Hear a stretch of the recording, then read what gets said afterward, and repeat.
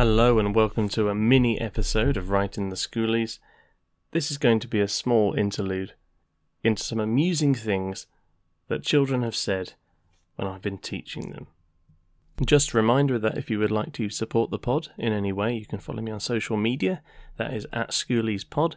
If you would like to support the pod in any financial sense, you can sign up for my Patreon. There are different tiers, or you can make a custom pledge, and that gets you some extra content, and it does mean that I will read a poem of your choice on the pod, including a little bit of a lesson about it. If you just want to get in touch, you can do that on all of my social media. I'm always really happy to hear from people, regardless of if they're saying, we like the pod, we think it's rubbish, die. I don't mind. And while I'm here, I'd like to give a little bit of a shout out because they've been so kind and have shouted me out on their podcast quite a lot, and that is the What is Cream Soda podcast. The What is Cream Soda podcast is by a pair of total saddos who are sitting around talking about random things, but actually in a very amusing and quite telling way, and they spend quite a lot of time discussing things that I've never really thought about before, but now I'm forced to. They've covered all things from Mark Zuckerberg being an alien, to post-it notes, to which Pokemon would potentially beat one of them up. It sounds particularly sad and niche, and that's because it is, but it is also very good. And of course I'm biased because I am the teacher, or former teacher now, of one of those hosts, and it's really great to see other people getting out there, especially young people doing podcasts, because podcasting was a thing when I was their age, only just. But I wouldn't have had the confidence in any way, shape or form to have done this when I was their age. So all credit to them and all power. So that is What is Cream Soda. Give them a listen. And now on with the pod. When you are standing in front of 30 kids trying to keep their attention at all times, you sometimes have to play it by ear. You can't plan for when kids say silly stuff. And I know some practitioners that might decide that, it's inappropriate, I can't possibly have them doing that. I think sometimes it's just bloody hilarious. And so at the very back of my planner, I have a little blank space. And it's the one part of my planner that used to stay completely blank. And then I thought, you know what, why don't I keep a little record of these? It's on the desk. And very quietly and surreptitiously, after a kid said something amusing, I will write it down, there and then. Obviously, there'll be some people gnashing their teeth saying I should be teaching them. I don't know, I think at that moment, if they're getting on with the task, it's totally justified. Anyway, it's my planner. I do what the bloody hell I like. And so here is a selection from my career so far. I'll give the name where it's appropriate, and I won't when it isn't. Occasionally I will corpse because I see them out of context and I know exactly what they mean.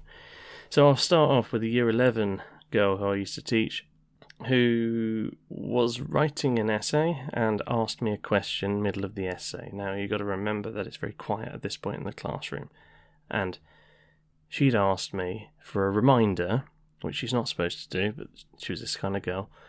She asked me for a reminder of what it was that the Ghost of Christmas Present was sprinkling over the people of London. And I was just about to say, it's the Christmas spirit. And she went, was it incest? Was he sprinkling incest on everybody? And of course, I completely freeze. I go, no. And then she went, oh wait, no, incense. And I went, well, yeah, kind of like an incense. And I sort of had to go back to my desk and just hold in this guffaw. So that changed the entire stave of that particular part of A Christmas Carol.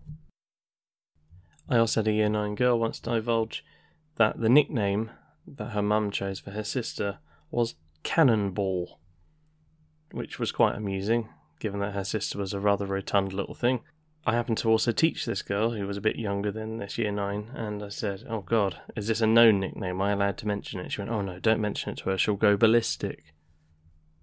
Honestly. One year 7 once asked me about my personal life and said, so you're not married, are you? And at the time, I wasn't, and I said, no, that's true. And he went, so what does that make you then? Does that make you a spatula? Also once doing, with this very same class, doing Our Day Out, by Willie Russell. There was a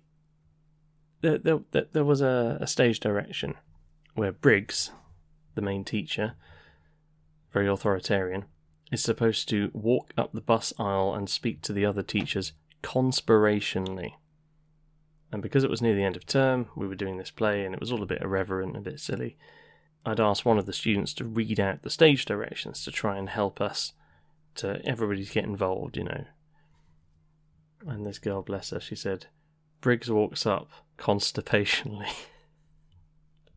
which changed the entire meaning of that moment. It would explain why he was so uptight, I suppose.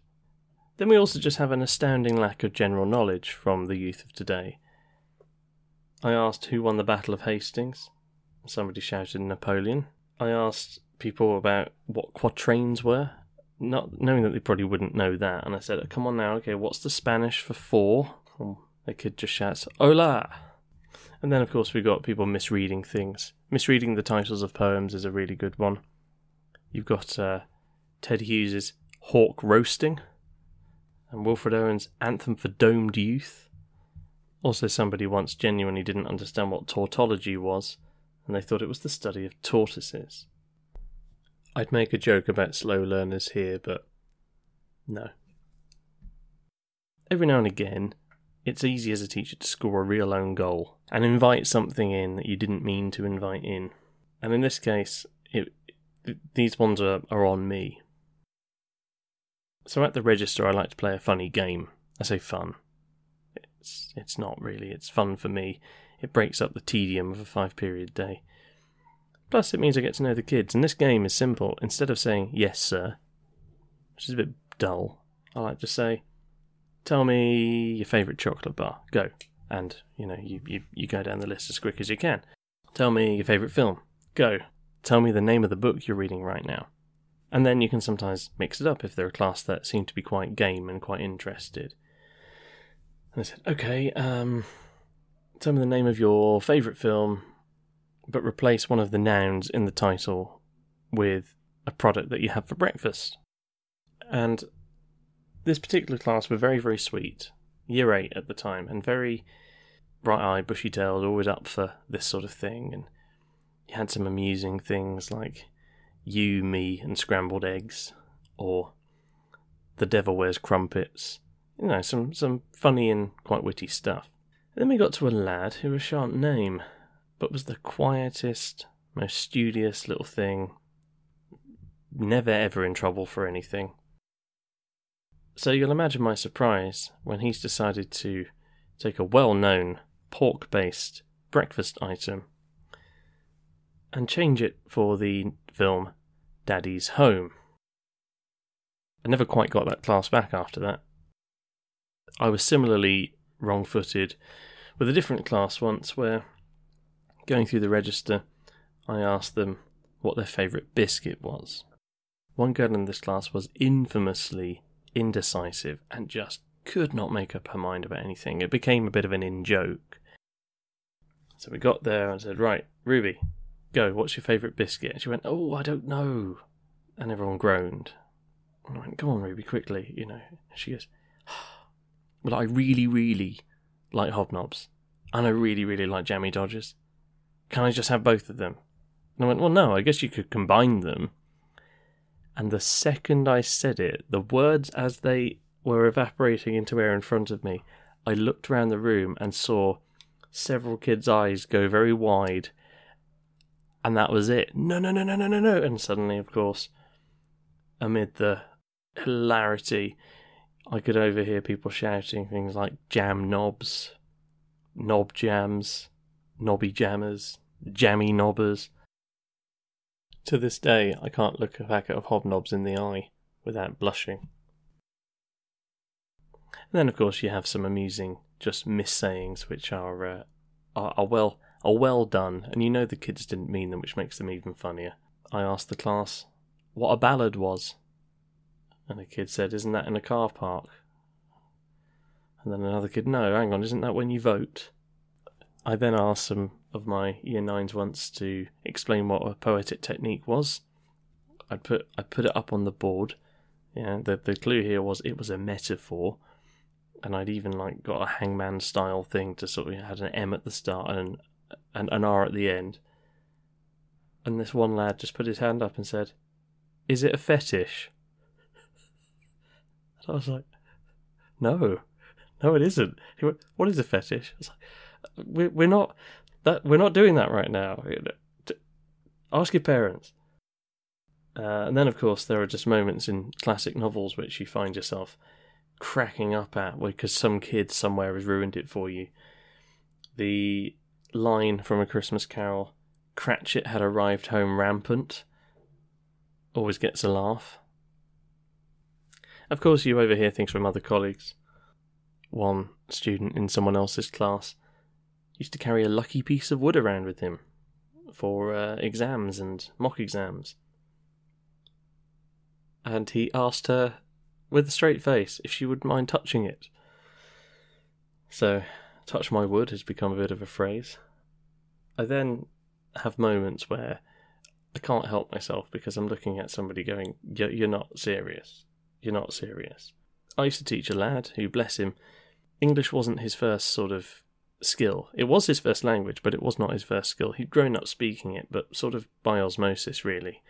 And he used to use a laptop, and he would sit there with his laptop open and would say, "Let me just log in, sir." And I'd be waiting for quite a long time for him to do this. It would appear he'd be typing away some sort of magnum opus. And then he'd go, right, I'm logged on now, sir. And I went, "Out of interest, how long is your password?" And he goes, 26 letters. I was like, "You're joking. Why is it 26 letters? And then there was a pause. And I went, "Your password isn't the alphabet, is it?" And he went, "Oh no, I'm going to have to change it now." He then told me he didn't actually know the alphabet until year 9, which I could believe. And then you just have some moments that are completely misunderstood. At the register, asking kids what their favourite part of Christmas dinner was, and somebody said, "My family." So there you have it. You know, we might not get paid enough. We might be maligned by the media for being a bunch of overpaid, underworked, lefty, Marxist scumbags trying to turn all the kids, I don't know, gay or worse, humanitarian. Take all those things out of the way. We are sometimes privileged because we get to hear the youth of today spouting total rubbish. And it's always fun to remind them of it when they're older. This has been the Writing the Schoolies podcast, and I'm your host, Mr. James. Follow me in September for some more beefy episodes where I interview people from all walks of life about their time at school. If you've enjoyed this episode, like I say, do get in touch. Thank you, and enjoy your summer holidays. If you have them, that is. If you don't have them, and you're listening to this thinking, "F*** you, Mr. James, f*** you and your stupid fucking face for having all the fucking holidays, you f***wad," then all I'll say is, hey, come and join the ranks of teaching. I'll help you write the form. Bye now.